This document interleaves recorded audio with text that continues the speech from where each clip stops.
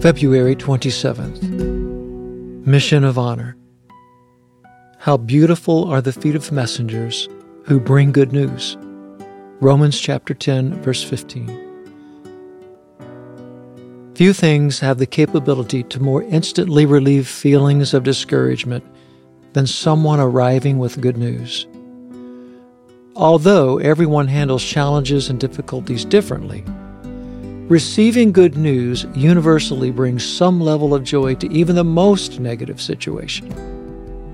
While receiving good news is a blessing, anyone who has had the experience of delivering good news will tell you what a joy it is to do so. Christians are not only recipients of the good news, but we also have the most honored and glorious assignment in all the earth. We are privileged to take the good news to the broken, wounded, and disenfranchised. For every outcast and wanderer, for every person in despair or overcome by hopelessness, this news offers genuine and lasting hope.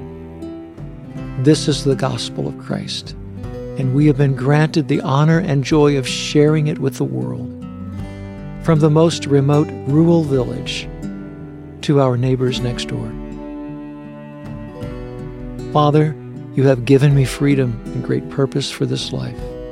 I am honored to be your messenger, to bring hope to the hopeless with a message of your great love, mercy, and grace. Let me be attentive to the leading of your Holy Spirit today.